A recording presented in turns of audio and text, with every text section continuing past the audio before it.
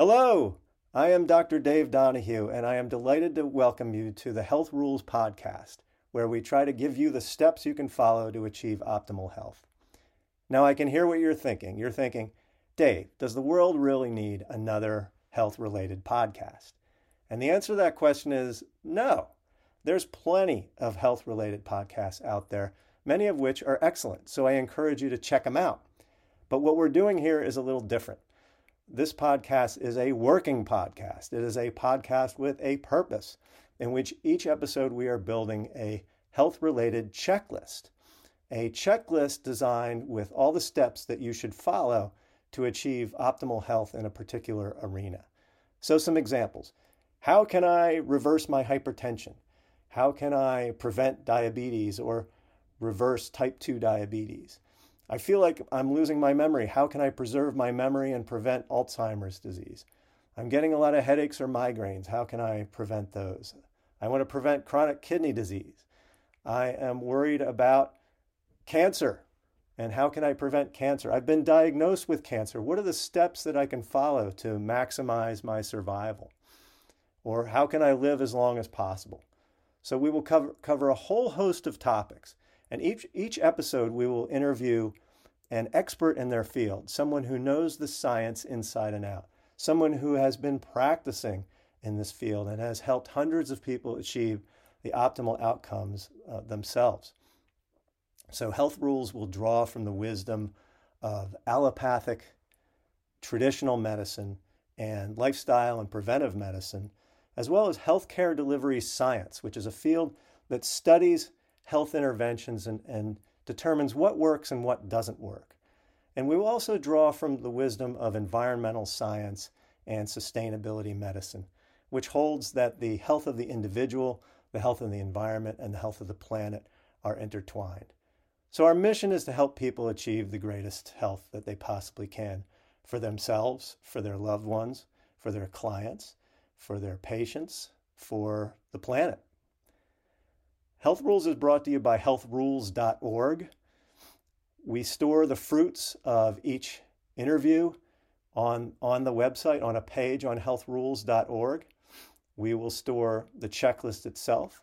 We will make available as well a printable version of the checklist, which you can post to remind yourself of how to achieve optimal results, and also that you can bring with you to a encounter with your doctor so that you can have a good discussion about all the important steps.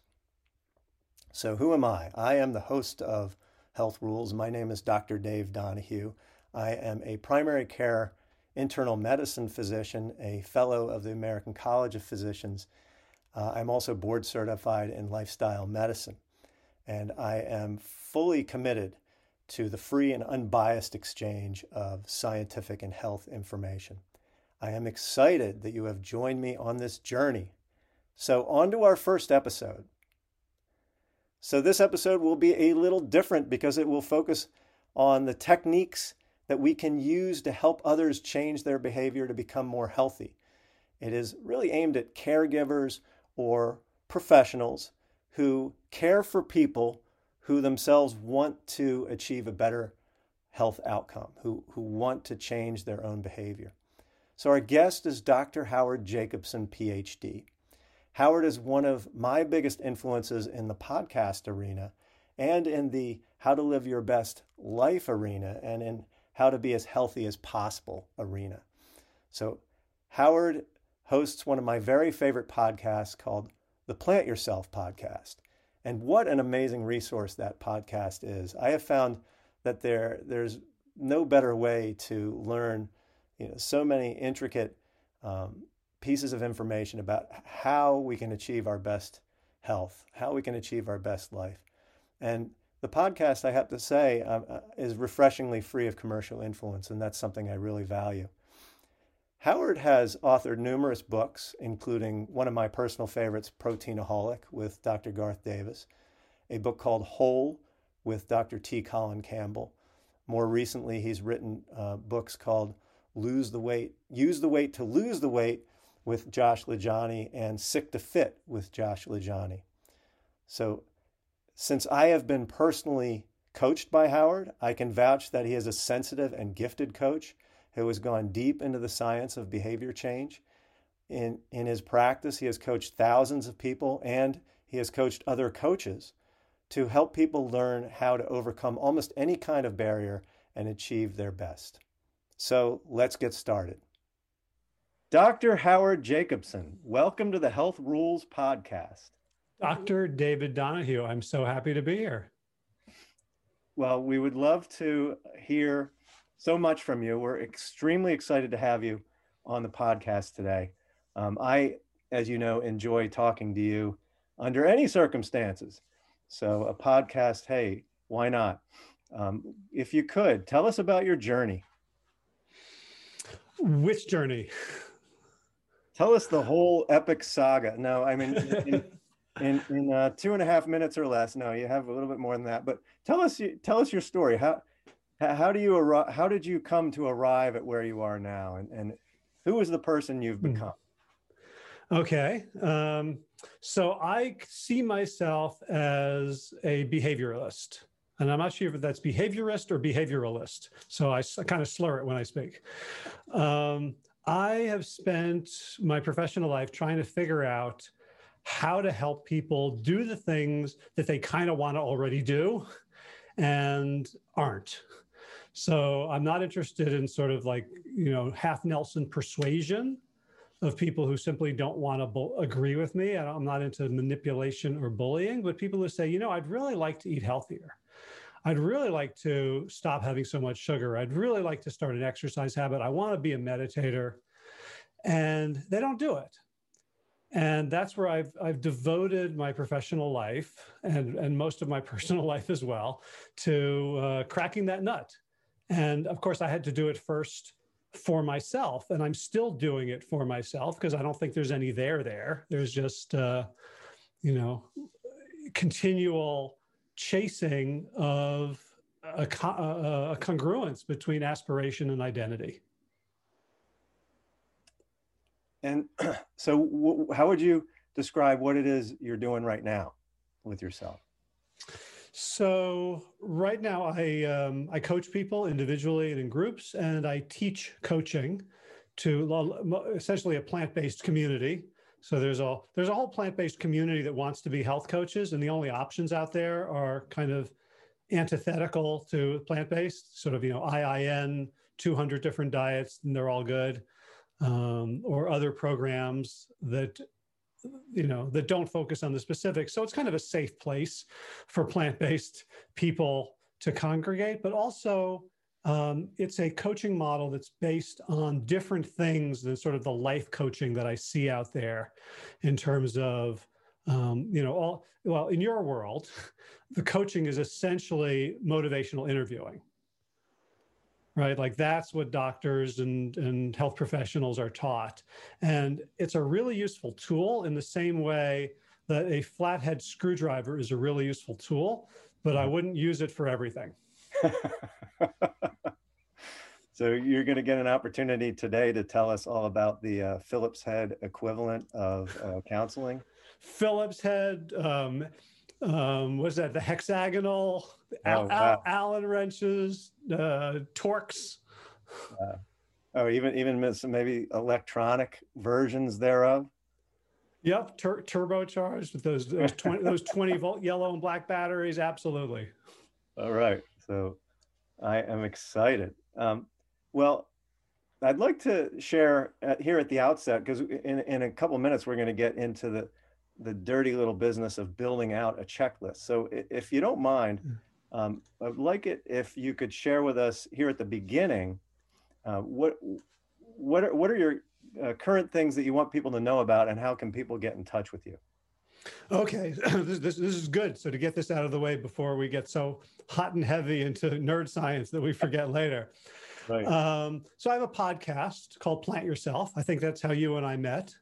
Yes, and you are one of my favorite guests on that podcast. And I highly recommend it. I love the podcast. I learned a tremendous amount from you. I'm blanking on the number. I think it might be one. I can't remember. There's a 5 in it. 155 or 250. Depends what year it was. but you were one of my favorite guests, and I love how you applied a scientific, skeptics, systems-oriented brain to behavior change, and that actually helped me a lot in refining my own thinking about what works. It was, so I really want to thank you for that. That was kind of a turning point for me in terms of, hey, I've got all this groovy stuff to let's assess it rigorously and create systems out of it. Oh my gosh, you're over the top, Howie. So this is full circle. This is version 2.0 of that interview, perhaps. But you're now up to how many episodes? I just recorded number 443 an hour ago, so that will be arriving next week. And so I talk with thinkers, researchers, inspiring people, basically anybody I want to have a conversation with. So like I am my audience, and like if I want to get on the phone with somebody for an hour, who would it be? And then if they say yes, we make it happen. Nice. Well, I can certainly vouch that it's a powerful experience, and something about that magical Howard Jacobson skill set, and maybe it's your dulcet tones or your voice, or I don't know what it is, but you have a great style for interviewing, and you're very much my mentor in this journey. Wow. Well, I'm happy to be dull set. You never miss an opportunity to self-deprecate. I've noticed that about you too, Howie, and that's one of the things we all love about you. Well, yeah, I've hired, I have a whole anti-marketing department. Right.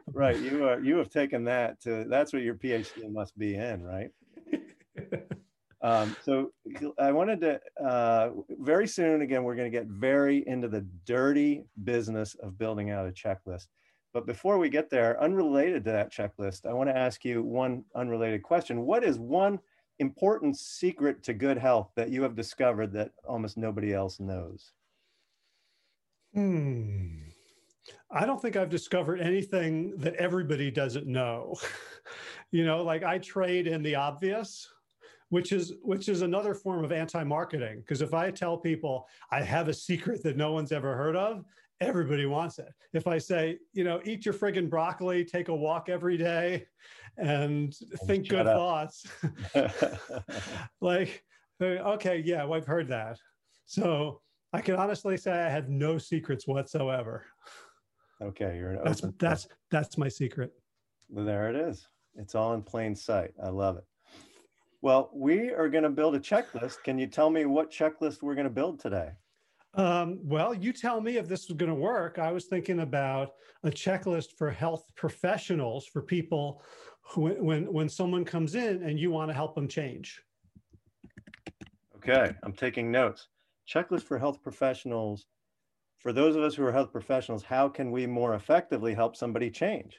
Yeah, so if you are a pill prescriber, you give someone a script, they go get it filled or not, they take it or not, and you've done your job. Oh, right? Yeah. You get reimbursed for the visit. You get better health grades scores if you give people drugs. Right. Right. So that's easy. So if you are a surgeon, the person is probably anesthetized in front of you. They have no agency in this operation. You go, you cut, you move, you sew, you remove, and they're done. All using that standard head screwdriver, right? Very handy device we find in medicine. Yeah, well, with surgery, I think you want one with the right angle. Oh, okay, a little curve. Okay. Right. But if you're a lifestyle medicine practitioner and the largest part of your work is getting people to change their diet, change their movement habits, change their sleep patterns, change their relationship to stress, then it's all on them. You can't follow them home and knock cheeseburgers out of their hand.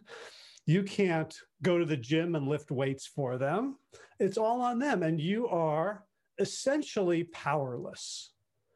And it's really important to recognize that you're powerless, because that's not a comfortable position for physicians, is it?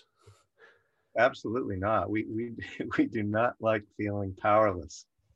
There's 10 ways to feel powerful. Okay. So But this is great. I love where you're taking this. Go ahead, please. right. So what we can't have power over, but we can have power with and power for. So we can empower the people in our care who come to us and say, hey, I want to be healthier. And we know that there is a path for them, and we want to lay it out for them and support them as they take tentative step after tentative step on that path until it becomes their identity and they don't need us anymore. Yeah. Amen. That's exactly what we're trying to achieve. So you're going to tell us the steps of how we Luddite and dullard healthcare providers can sort of try to begin to do the kindergarten version of what you're able to achieve. All right. Well, I would, I think I would phrase it more generously. Like, if I'm in the ER after an accident, I don't want the doctor to come up to me and say, "So tell me about, were you meditating while you were driving?" Like, I just want them to get the steering wheel out of my sternum. So, this is all bonus work for the medical professions. What title are we going to give this checklist? I don't know, health behavior change checklist. We can change it, right? We sure can. So let's start with that. Yeah, and that's a really important first step, is that everything we're doing with our patients, we can change. So this checklist is not a here's how you do it. It's here's how you approach it, because you're going to hit dead ends with them. They're going to hit dead ends with themselves. And one of the most important things we're trying to model is that experimental willingness, is the willingness to try things, be wrong, and learn from them the way a true scientist would. Because people come to us, and I don't know if this is going to be part of, it'll be part of the discussion of the checklist. I don't know if this is the place to start, but just as a framework, when people come to us to change their health behaviors, they've already failed. Sure. They already think of themselves as damaged, wrong, broken, unworthy in some pretty significant ways. Right? So they come in with shame, and they come in with a story. And the story is something like, Doc, you might be my last chance. I've tried Atkins. I've tried Hollywood Cookie. I've tried Weight Watchers. I've tried Planet Fitness. Nothing sticks. Right. And so what we know is the next time they make the slightest mistake, they're going to tell themselves a story of, oh, well, another thing failed. So from the very get-go, we want to model that this is all an experimental process. This is all a learning experience. There is no failure as long as there is learning. Mm-hmm. Yeah, that's a good message, and a good thing to keep in mind. I think that a lot of us docs, myself included, feel like we're in the business of pontificating. Come in and we will mostly pontificate through the pen. The pen is mightier than the sword, and writing out a prescription. But when we do converse with a patient, to give them their money's worth, we've got to push information out at them, and don't pay too much attention to their mental state or how they're receiving it or their sense of self-esteem. So that's powerful to keep that in mind from the outset. Right. So, and yeah, go ahead. Please.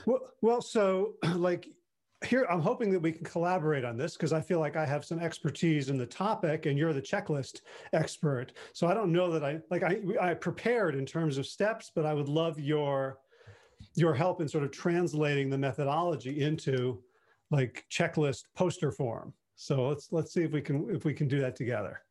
Let's do it. So someone comes to you, and I don't know if it's the doctor, or it might be, you might have health coaches in your office or registered dietitians, but someone in a lifestyle medicine practice is going to have to be responsible for talking to the patient about changes that they're going to make in their life.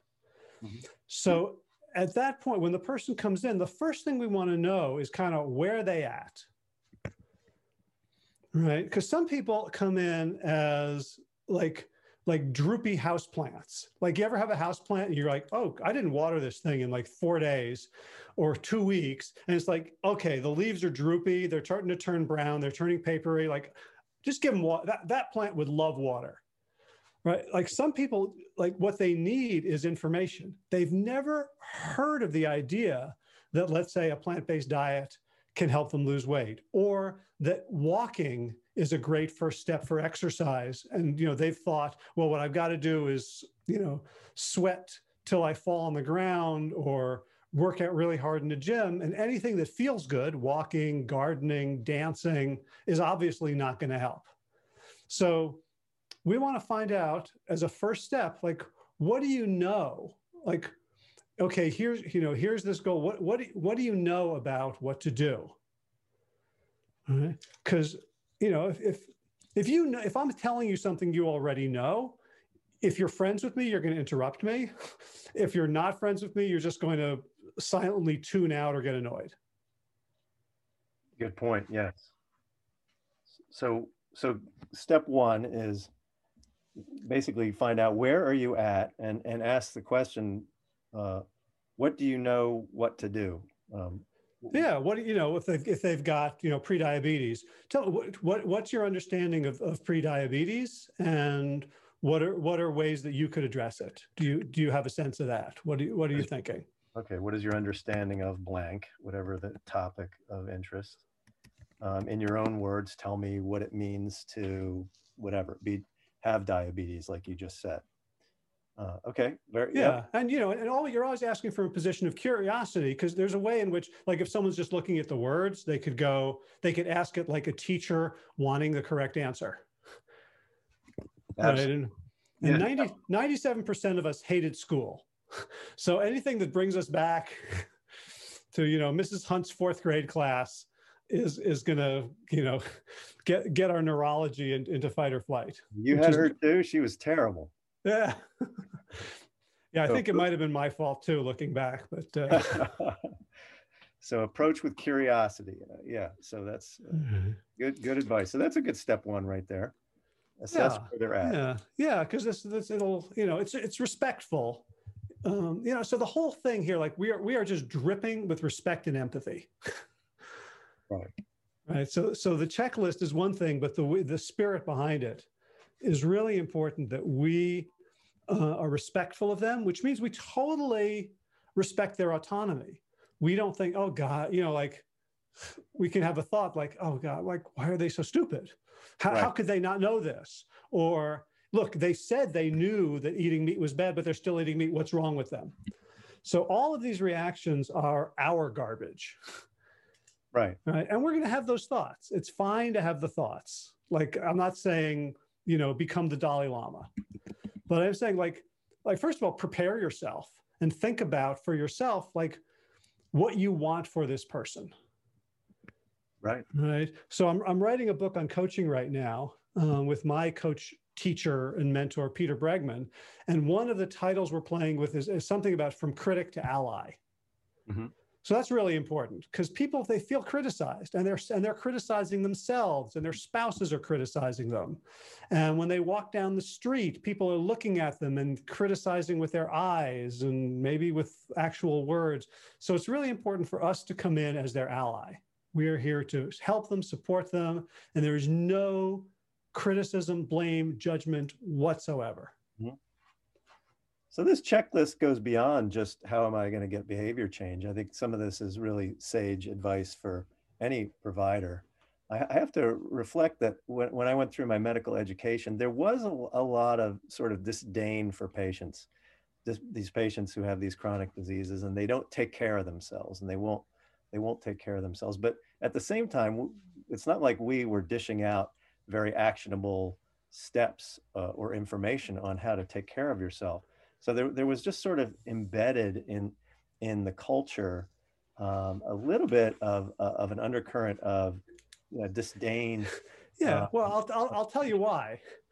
So just give me your blink. If you were to give Western medicine a grade from A to F on how it deals with chronic disease, what would you say? C. C. And that might be generous. Might be generous. Yeah, it's generous. Right? Barely passing. Yeah. D perhaps. I mean, I think. yeah. And I think where you're going at is the fact that we seldom reach attempt to reverse the underlying cause of chronic disease. Yeah, nope.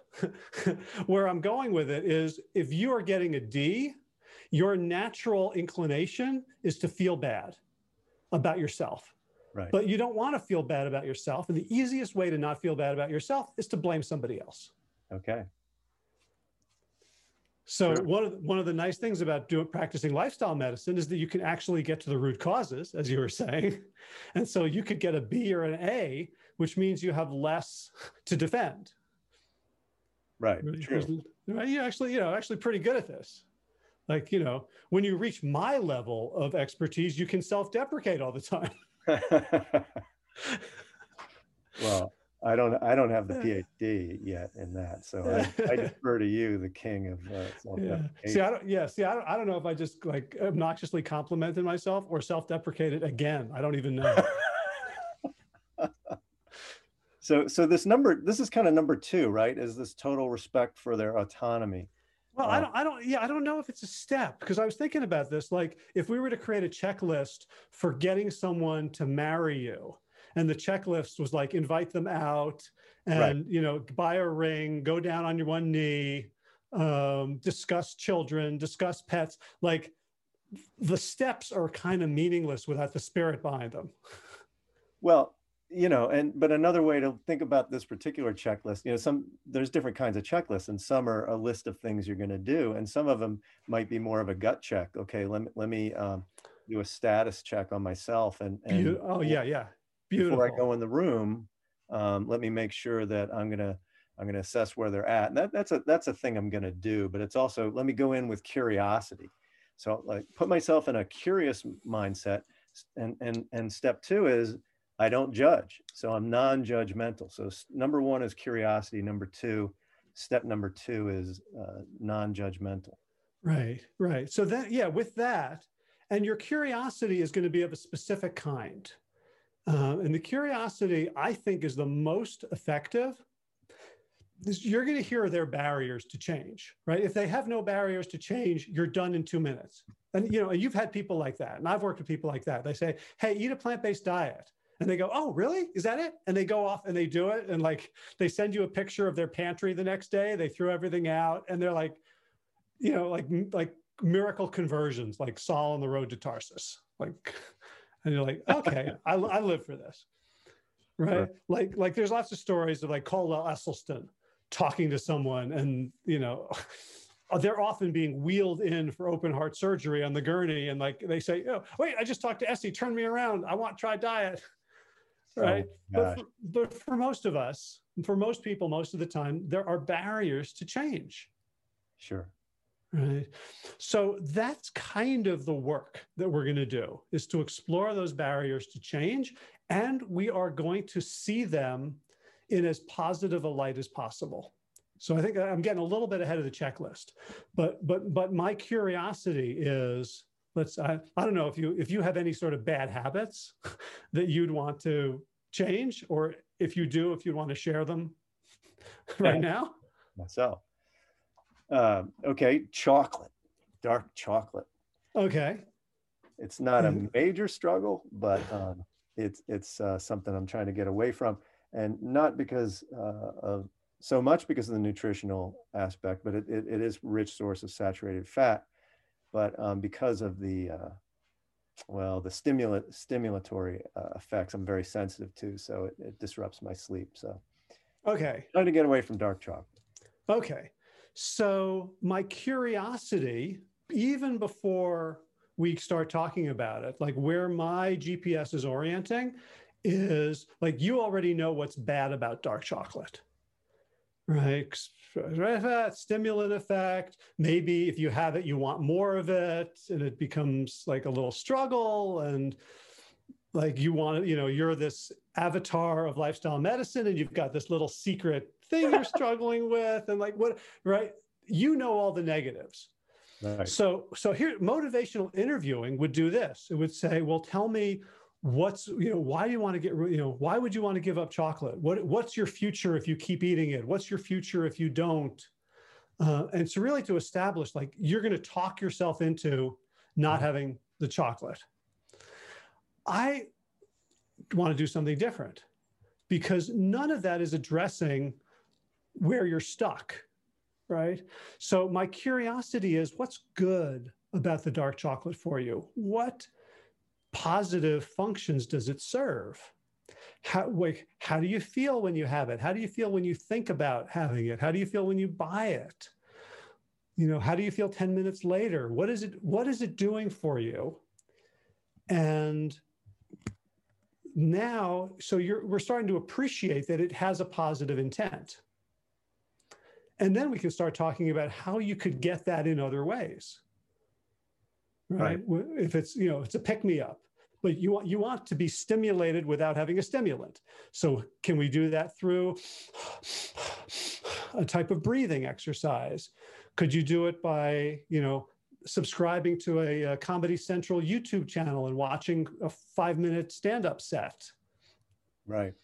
Could you do it by watching clips of the 1992 Ultimate Frisbee, World Championships? Right. So that's the essence of the curiosity. Yeah. It's important because it goes back to respect, because you are a smart guy. You're one of the smartest guys I know. If you're eating chocolate, it's not because you're stupid. It's because you're smart. It's because you're doing something that benefits you. The issue is that it's a suboptimal way to fill that need, because it comes with costs that you're finding unacceptable. Got it. Okay. There's some interesting things in there. The positive aspects of the habit that we want to change. It's not something that doctors and providers necessarily do easily, especially when you're talking about something like smoking to someone who is a non-smoker, or drinking to someone who's a non-drinker, or that delicious steak that I can't resist to someone who's been vegan for 10, 20 years. And so actually it kind of makes me think that maybe one of the items in this checklist should be to check yourself at the door, or this is not about you, and try to rise above that. There's research showing that doctors who are smokers do a poor job at counseling their smoking patients to quit, and doctors who are heavier do a poor job at counseling people with a body mass index lower than them to lose weight. And so similarly, I think we've got to remove ourselves and our own too much of our own baggage out of the equation, right? Yeah, I would say so. Yeah, I'm thinking now in terms of that sort of checklist rather than steps. So that's very empowering for me. I'd say first thing is, like, get present. So if you're a healthcare provider in an office setting or telemedicine, you're dealing with one person after another, right? Mm-hmm. You're probably, and when you're not in front of a patient, you got to deal with some effing, head of medical record keeping. You've got to file for insurance. You've got to, figure out how to fix the broken thing. Like, it's very easy, and especially in an HMO world, to be like you're treating the chart, not the person. So to take a moment, if you're doing lifestyle medicine, you're dealing with people's lives, and you've got to be present for them and for the conversation. So I'd say the first part of the checklist is take a deep breath, feel your feet, let go of anything. Like, I got to remember to make this phone call, write it down. So it's not an open loop, right? Close your loops and get present. Then you want to think about the person and their best interests, like what you want for them. Okay. Assume positive intent, right? That's the 3 words that can prevent more divorces, unnecessary divorces, than anything else, according to research by John Gottman. Right? Assume positive intent about all their behaviors. because every dysfunctional behavior is a defense mechanism. Yeah, sure. Right. You're trying to survive out on the savannah, and you're afraid of starving to death. Yeah, and a lot of the people who come to us, who especially, let's say you're 100 pounds overweight or more, there is almost certainly trauma underlying that. Like you could be 40 pounds overweight because you love McDonald's. It's hard to be 100 pounds overweight unless your food is a serious solution to a completely unsafe internal environment. Right? Because you see people 100 pounds overweight, the minute they change their diet, the weight flies off at first. Right. Like the body doesn't want to be heavy. Right.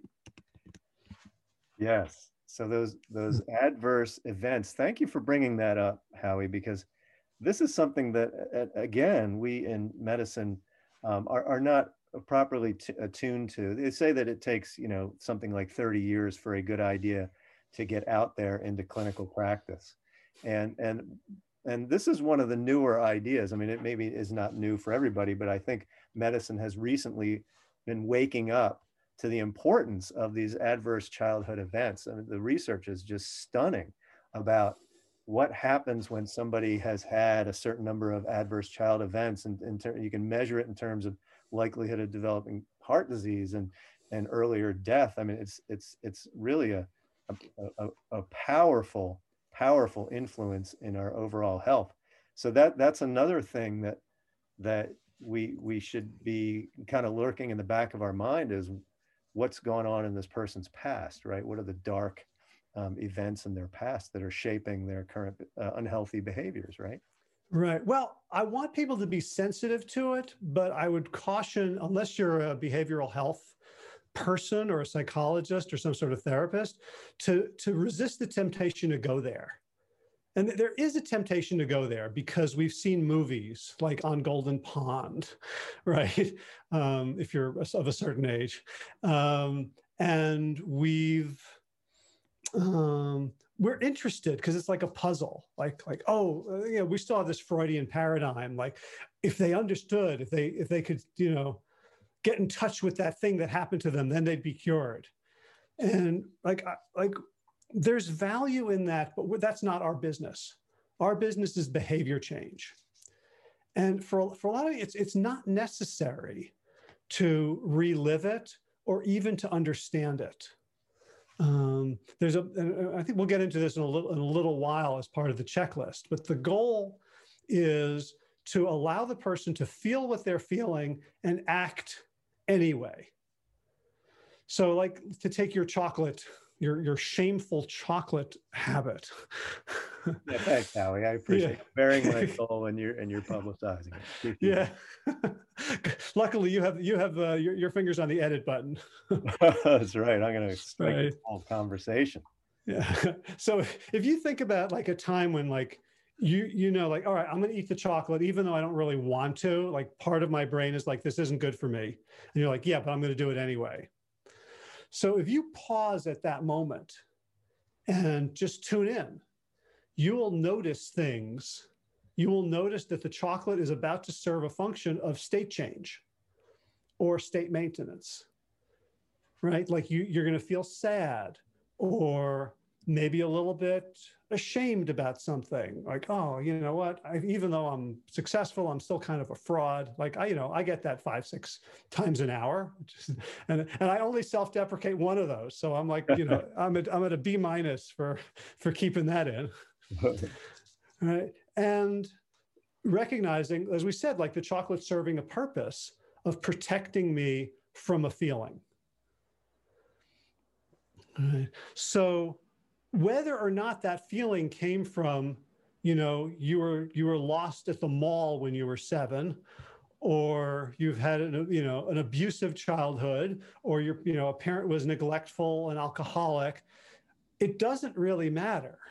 What's like the doctor doesn't ask who shot the bullet; they just get the bullet out, right? So what we want to say is like, okay, so there's a feeling. can you, let's start doing tests and practices to more and more tolerate the feeling that arises that you solve with chocolate. Mm-hmm. Right. So that's the extent, like, but understanding, like, when somebody fails, it's because their neurology is overriding their intellect. And that's true for all of us, right? You can't override with your brain. You know, if someone comes up behind you. Catch that? You can't override what with your brain? You can't override a stress response, a fight or flight response with cognition. Okay. Right? If somebody when your office came up behind you right now and popped a water balloon or a balloon or made a loud noise with a paper bag, you would startle and jump. Yep. Right. So understand that when people are in the grip of a trauma that has been unresolved, their nervous system is going to override all of their strategic intentions. Right. And so just understanding that is the important thing, so that we don't judge and despair and like, oh, why is this person doing it? Can't they see how they're killing themselves? Right.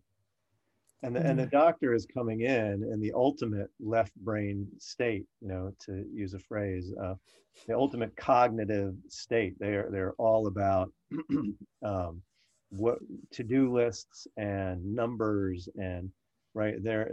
What do we call it? System 2, right? Kahneman puts it, but the thinking brain. Whereas a lot of people who come to us, and whether it's doctors or providers or therapists or any kind of tradition in healthcare, is people are in a vulnerable state and they're thinking much more emotionally, right? Yep, that we are. That's we're dealing with grayware. Right. It's not hardware, not software. It's humans. It's grayware. Yes. It's limited. Okay. So do you feel we've got the part of the checklist before you start the conversation? Oh, absolutely. Yeah.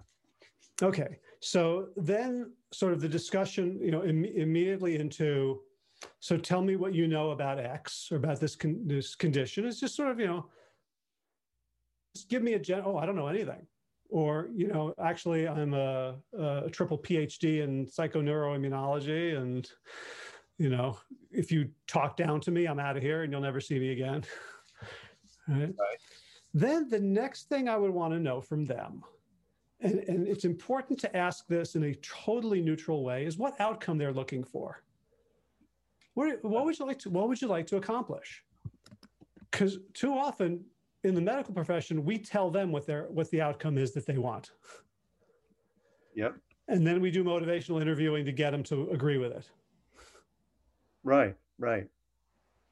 So the purpose, in a sense, their purpose in life, it's just regarding this. Like, what would you like? You're here.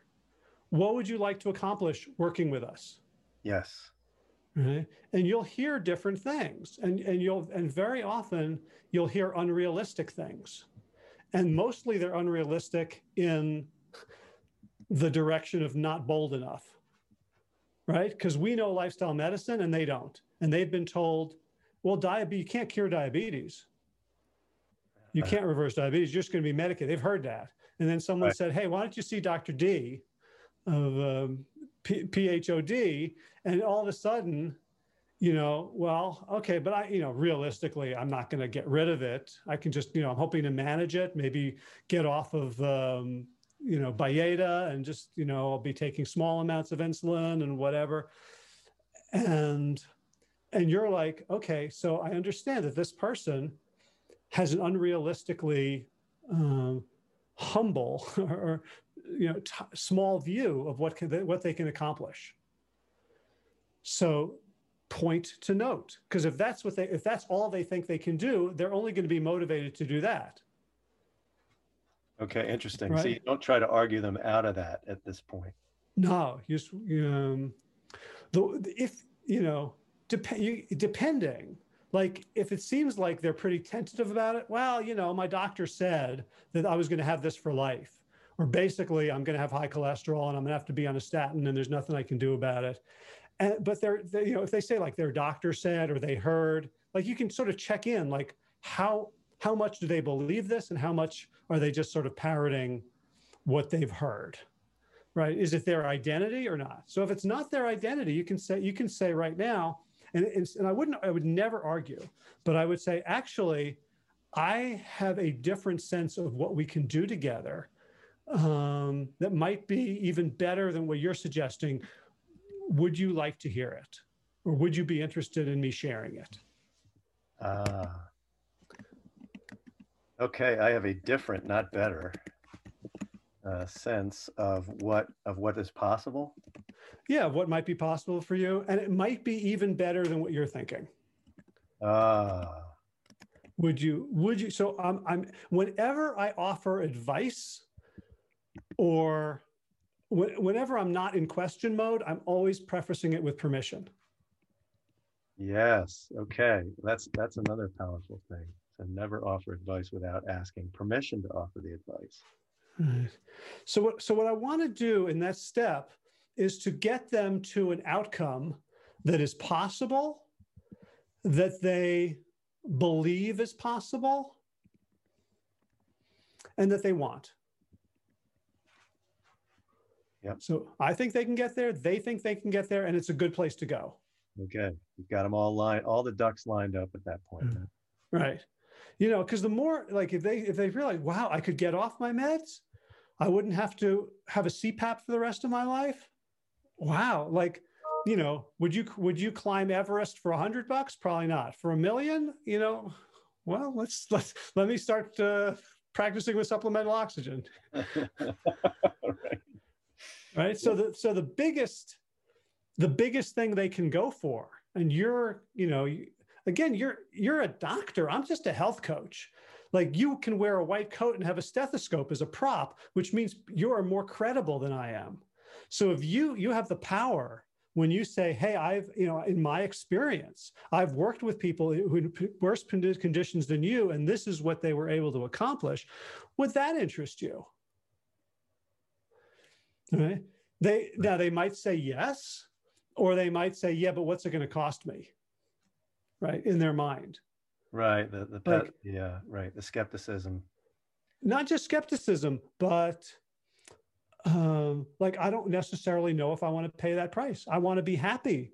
I'd rather be happy and sick than live for 100 years and be a monk.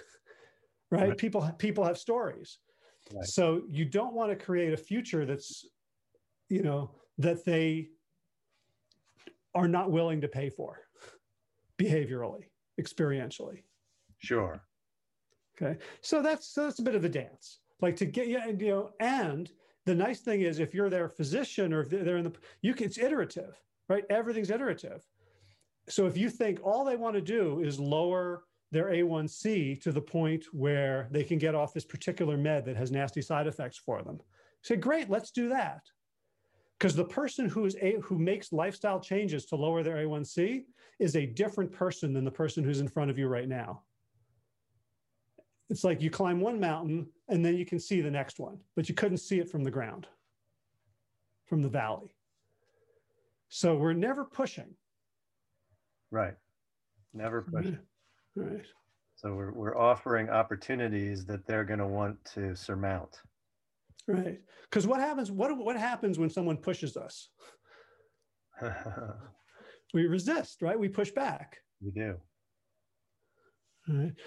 So the first, when you're doing a bit of jujitsu there, they're like, wait, they're not telling me what to do. That's never happened before. They're not judging me. They're not telling me, they're not prescribing what I should do and making me feel bad for not having done it. Like, like people get a little off balance there and they become very open to new ways of being.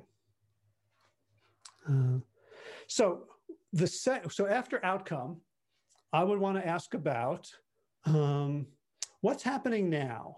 So tell me about your, the condition. Let's say, if it's diabetes, tell me what you're eating. Just give me a picture of what's going on for you in your life as relates to this issue, as relates to, like, what are you eating now? What does that look like? What's your exercise like? Whatever information you'd want to gather but not about chart information, but about human life information. The problem you have, what's the cost of it? Like, why is it a problem? Okay, my leg hurts. Okay, for some people, that's not a problem. For other people, they can't get down on the floor and play with their grandkids. They can't go dancing with their spouse, right? So sort of understand the problem from their life perspective. Okay.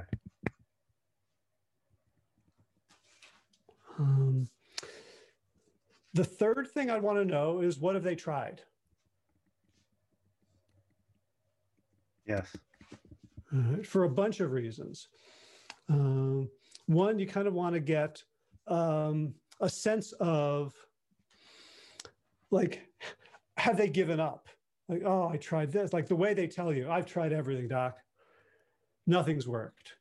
Or, well, I did this diet. Oh, and then what happened? Well, I went out on New Year's Eve and got drunk and had 3 cheesecakes, and then I figured, oh, what the hell, right? So you're learning about how they self-sabotage, right? They're telling you their formula for failing, which is very helpful because when you reverse it and you point it out to them as a pattern, so it sounds like every time you have a slip up, you interpret that as you're done.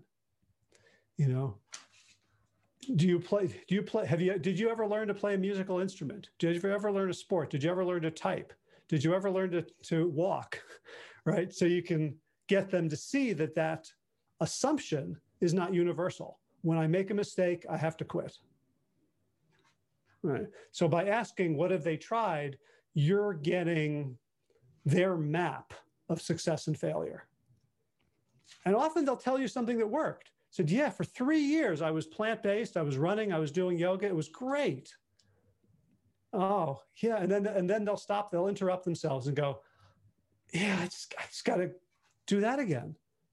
Mm-hmm. I stopped doing yoga when my DVD player broke. Literally all I got to do is, go to Yoga with Adrian on YouTube, and I'll be like, yeah, that's all I need. Thanks, doc. See you next time. Right. So it can also be a very empowering question. But once you've got those 3 things, you got the outcome they want, what's going on now, and what have they tried in the past. You have a picture in your mind of what the gap is. Right. And now it's time to explore that with them. Right. So what you're looking for is, what's the opportunity in the problem? Right. So if your problem is you eat too much chocolate, we can try to solve it this way. We can say, okay, stop buying chocolate.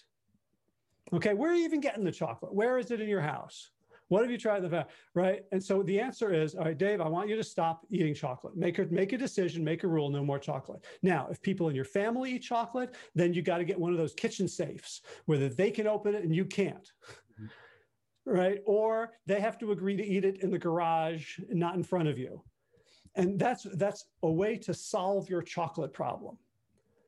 But because we talked about earlier that your chocolate problem is actually an attempted solution for something else, we can try to solve a bigger problem that's actually going to enrich your life. It's an opportunity for something better. Like, yeah, you know what? I have chocolate as a stimulant because I'm tired by 4 o'clock in the afternoon. Okay, so why are you tired? Well, I've been staying up till midnight because I'm stressed out. I keep checking, news sites and blogs, and the world is scaring me. Okay, so now we're dealing with like a deep anxiety that's led to a behavioral issue that makes you tired, which you're trying to solve with chocolate. Right? So the opportunity to help you achieve calmness, peace, and equanimity in a troubling world is a much higher order problem than stopping you from having chocolate. I love that. And that's similar to what you read about some of the management styles or such. They talk about the 5 whys. And so you're supposed to keep asking the question, why? Well, why do you do this? Well, why is it that way? Well, why? Ultimately arriving at the, sort of the hidden underlying cause of everything, right? Right, right. And so, yeah, just like in lifestyle medicine, we're looking for root causes. We're also looking for root causes of behavior. And it's inevitable that when we drop down a level, so just like if you're saying, well, diabetes is because you have too much blood sugar, so you're eating too many carbs, so cut back on the sweet potatoes and the corn and the carrots and the fruit. And right, so we're not addressing the root cause, but when you address the root cause of insulin resistance, you solve a whole bunch of other problems too. You improve cardiovascular health, you improve immune function, you improve the diversity of the microbiome, right? You improve brain health, right? So in the same way, when we find a root cause issue that their behavior is trying to solve, we improve their life in multiple ways. Let's say the issue is you have chocolate because your spouse loves chocolate, and if you don't have it, she gets defensive and says, oh, come on, don't be a wuss, have a piece of chocolate. And so the issue then is standing up for yourself, right? If you're the sort of person who has trouble advocating for your needs and you're trying to please other people, which is very common when we talk about people with eating issues. Like, well, I went out to eat. I didn't want to trouble the server. All my friends had it, and we go out to friends' house, and I just don't want to make any trouble, and I don't ever like taking care of everyone but themselves. So instead of just addressing the behavior itself, we begin to look at what would it be like to what's an experiment you could do to challenge the assumption that if I advocate for myself, no one will like me. If I advocate for myself, my wife is going to reject me. If I advocate for myself, it's going to be really awkward and I'm going to feel bad, right? Because as long as that's driving behavior, they're never going to try to change.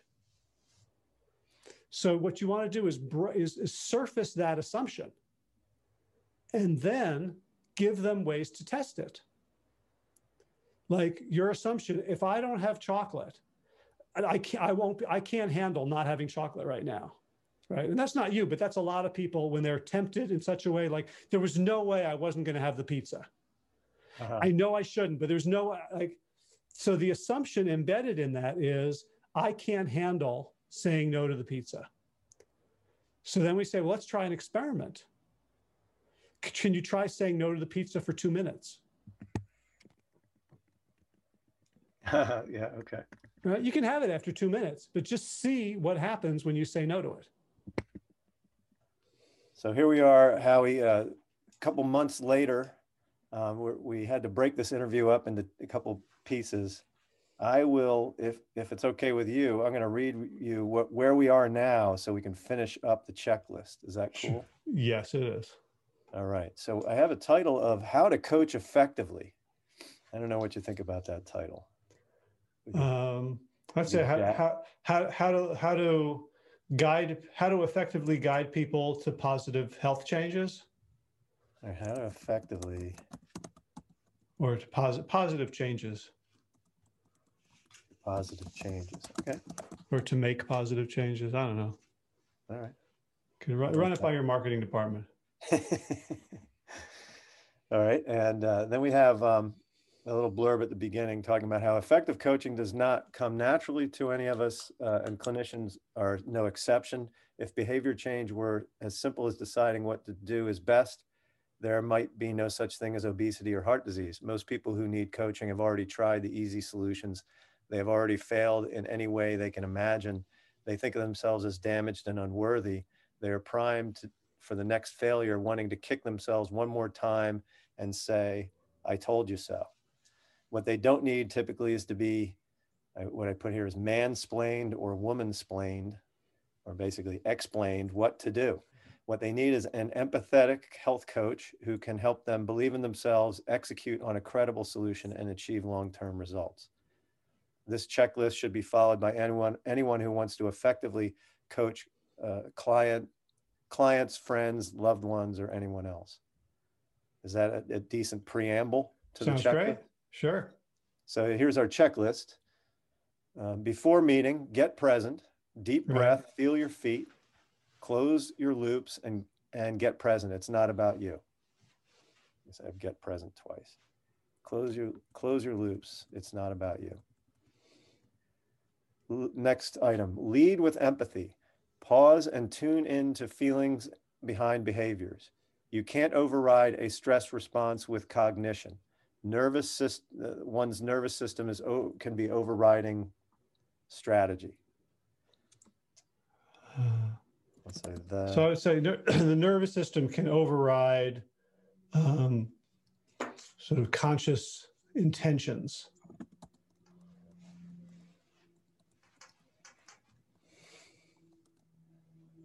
Have total respect for their autonomy. I don't judge.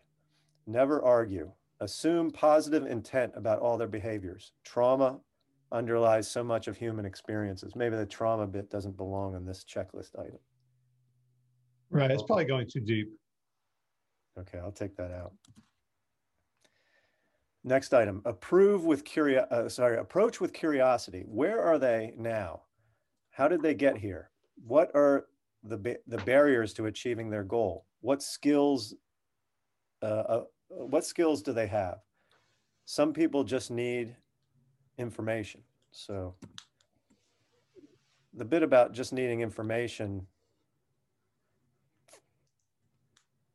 I don't know if that belongs in this one either.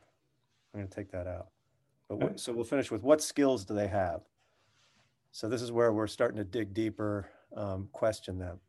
Next is explore deeply. And I would say what skills do they have comes before what are the barriers to achieving their goals? Okay, yes. Excellent.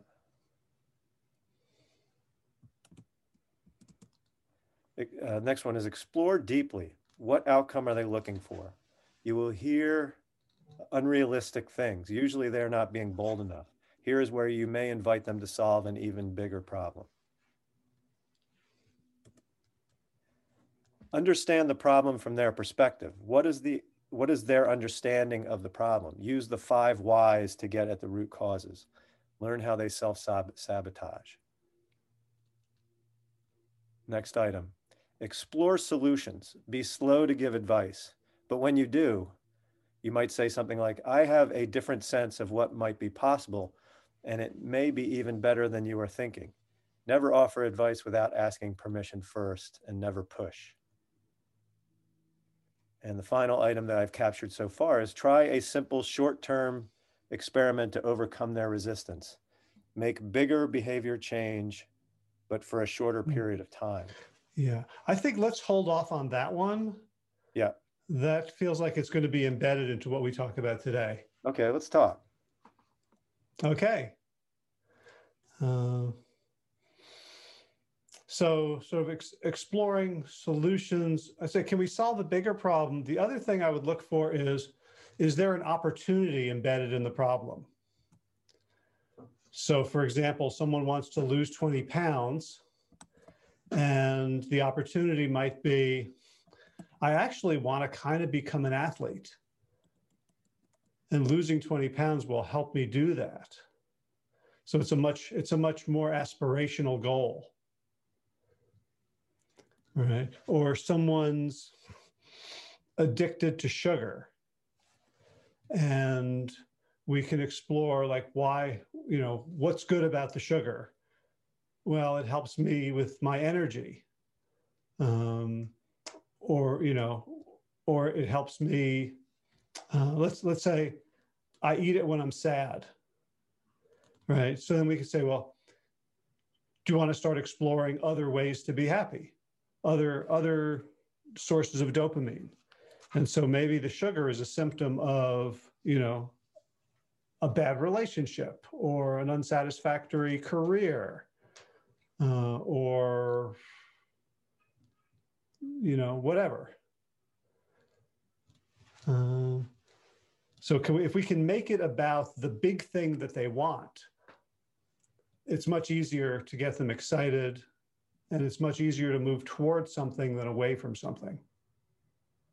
So try to connect their big underlying goal with their Yeah. smaller.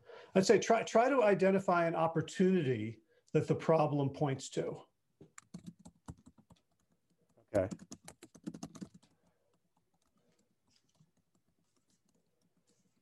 Got it. Okay, try to identify an opportunity that the problem points to. Or kind of highlights or is a symptom of.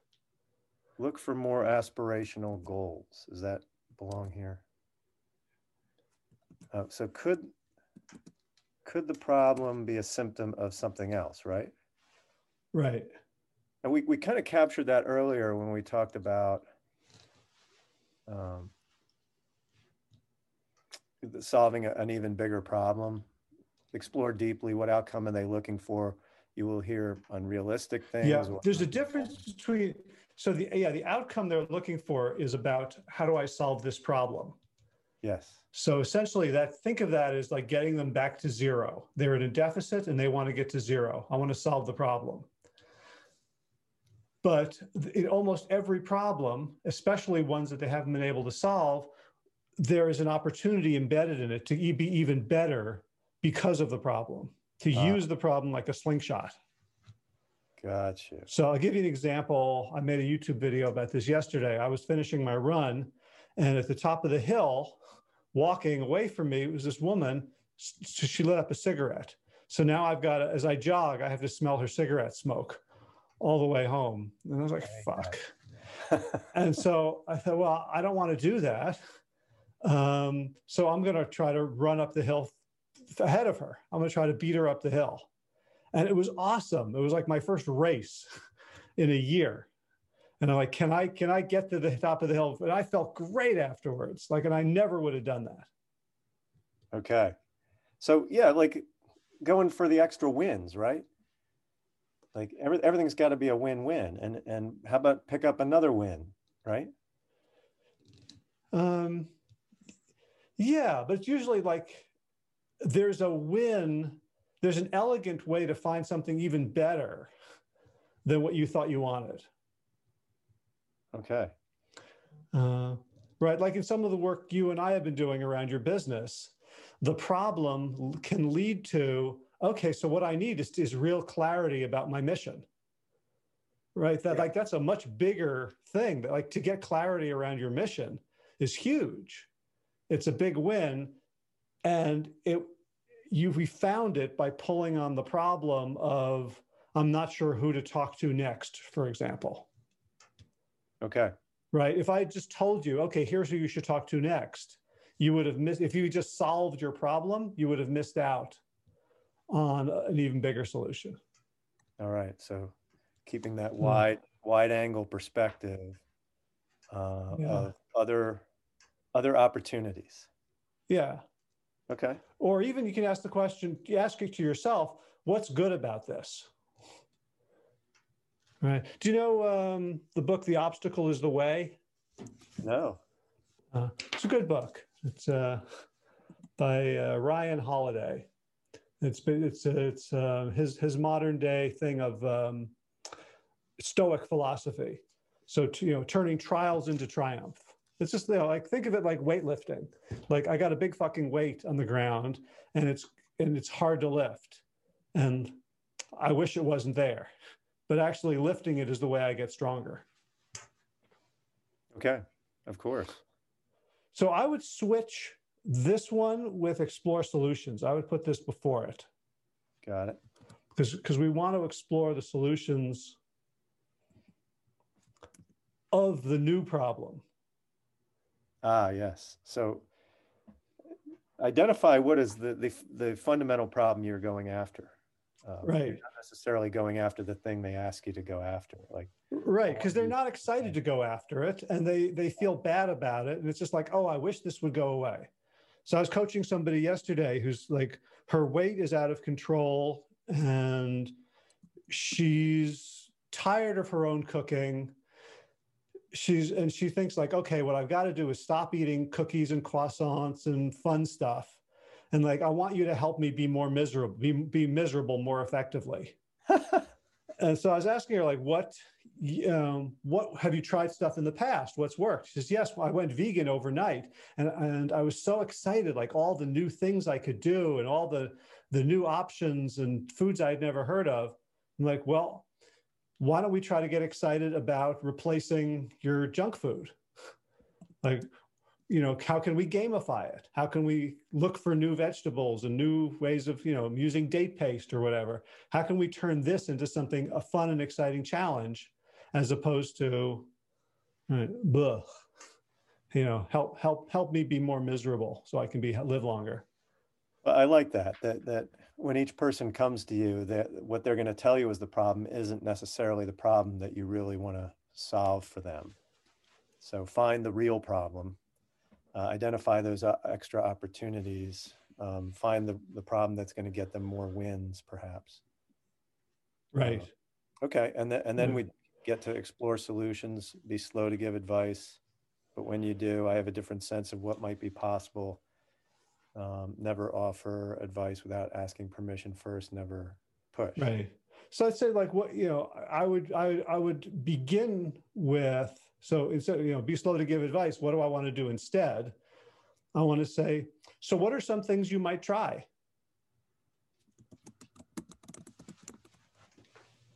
Yep. I like to go for a multiplicity of options rather than just have them choose the first thing they think of. Because the first thing they think of, they usually thought of already.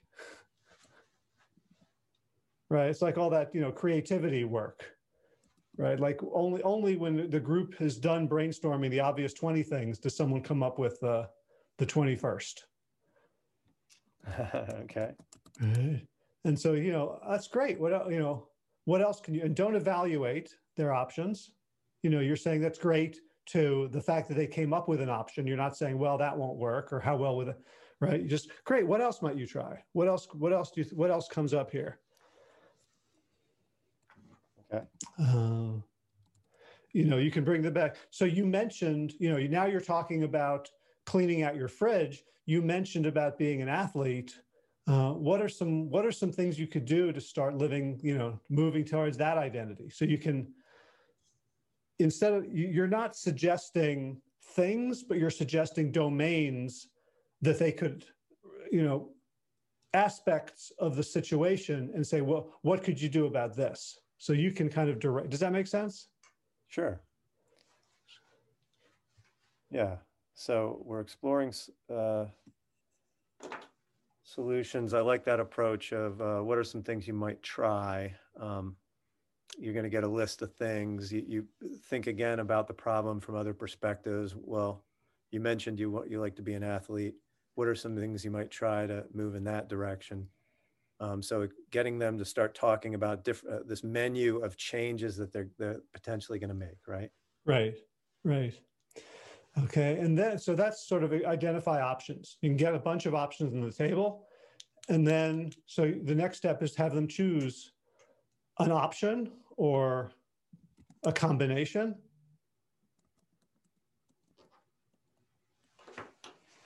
Got it. So having laid out this menu, you ask them to pick 1, 2, or 3 things. Right. What would I like to do it is what's something you'd like to start with, as opposed to like, because that tells them they don't have to do it all at once. Okay. Right. So that's that idea of the last paragraph about trying something small.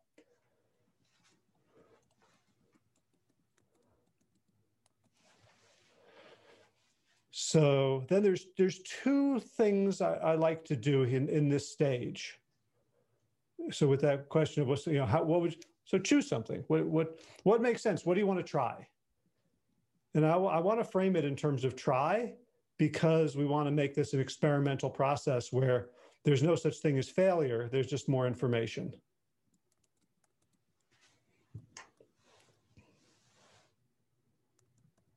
Yes. There's this whole thing in personal development, like, there is no try, there is just do or not do. Like, what a terrible bar to raise for people who've never succeeded at anything and are terrified of trying anything. Yeah, that's true. They're so fucking try. Yes, there is try, Yoda. So then what I like to do is stress test it. Right? What could get in your way? Okay, so instead of eating a bowl of Ben and Jerry's in the evening, if I get hungry, I'm going to have carrots, cauliflower with hummus. Great, we got a plan. Let's take, when's the next time you're going to face that situation? Take me there. What could go wrong? What might happen? What are some ways that you can imagine self-sabotaging? So you're not just sending them out into the world saying, great, you've made this decision. Right. You're saying, look, this is, let's plan for it. And like contingency planning. Like, what do you, like any business, right? I'm sure you, like medicine was largely about learning contingency plans. Like you're doing this and this happens. Sure. Then, now what?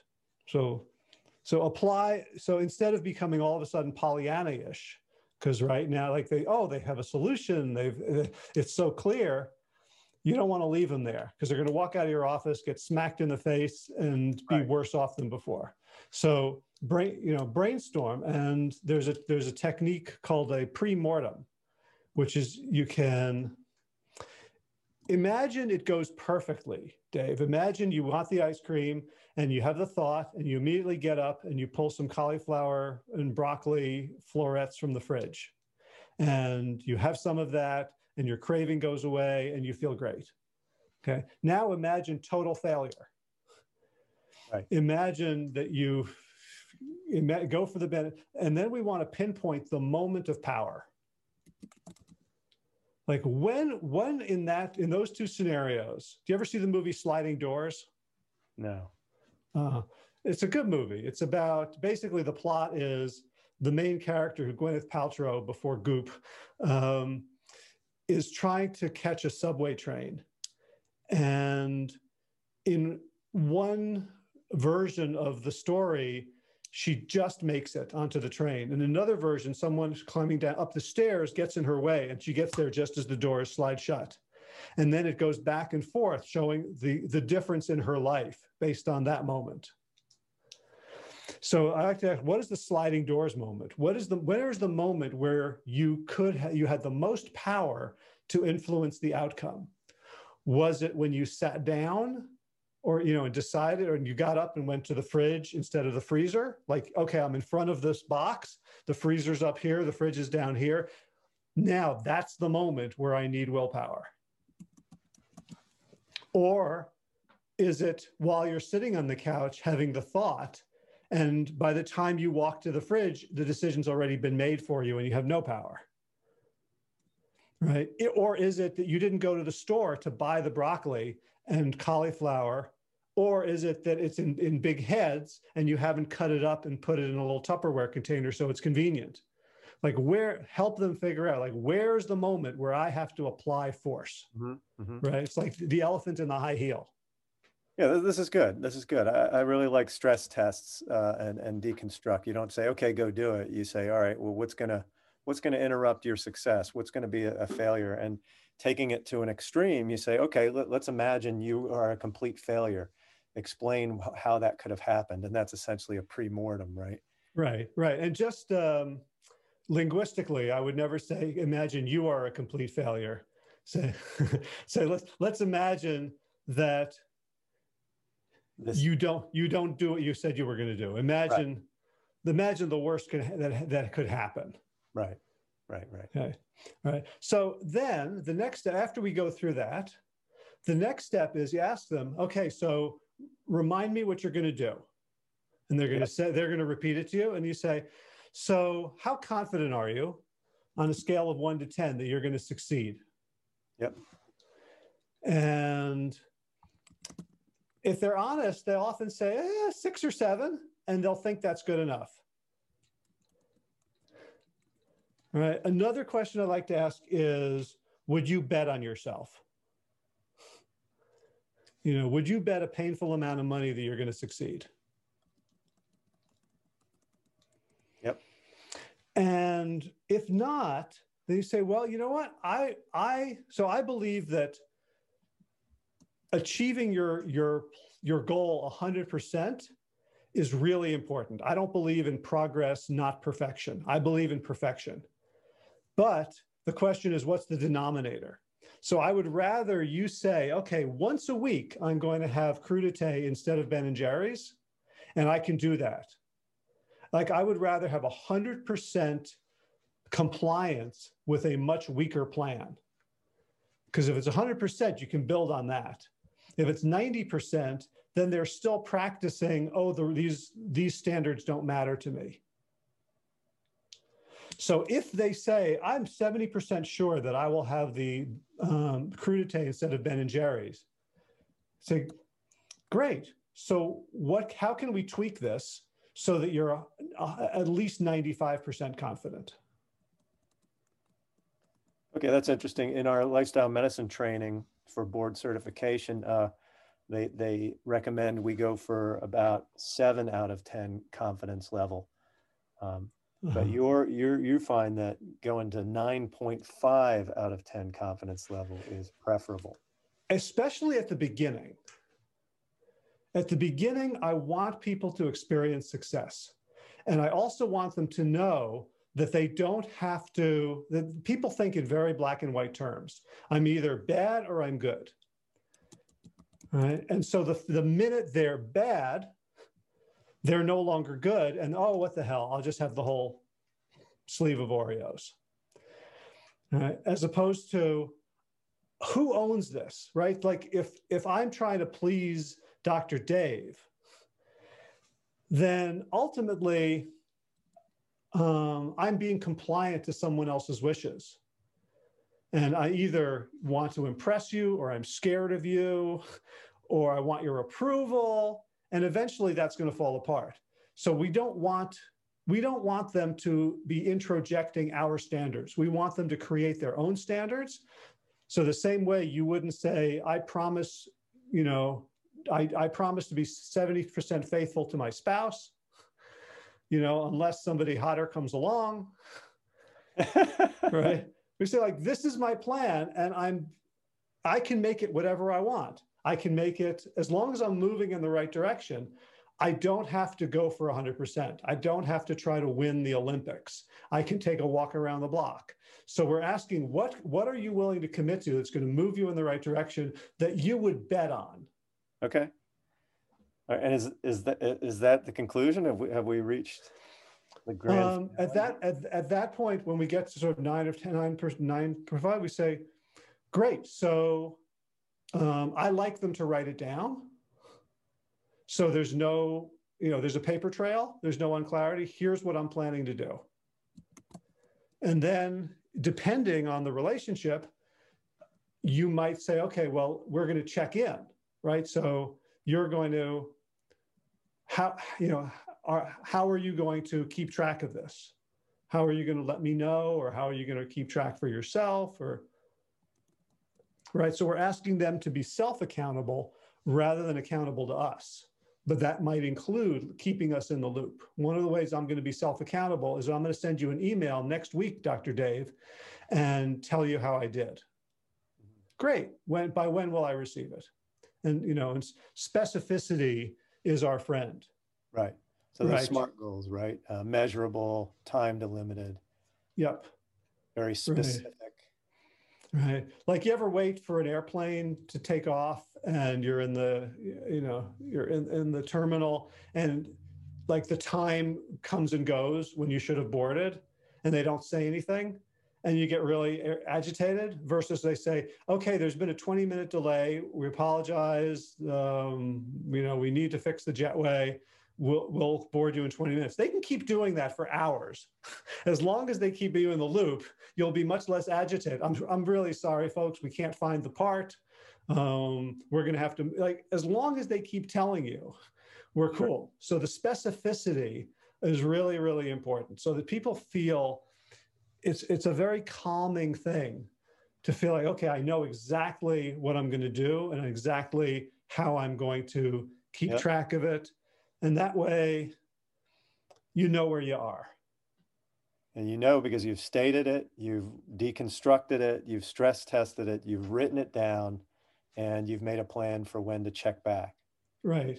All right. And then you just iterate on some of the and I would leave them with, look, we've created a hypothesis and we've made it as good as we can make it.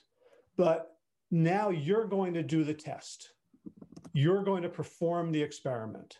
And the goal of that experiment is data. So if it turns out that what we've come up with doesn't work, that's fine, because we're just going to keep repeating the process until it does work. Right? Because I want them to have a growth mindset about this whole thing.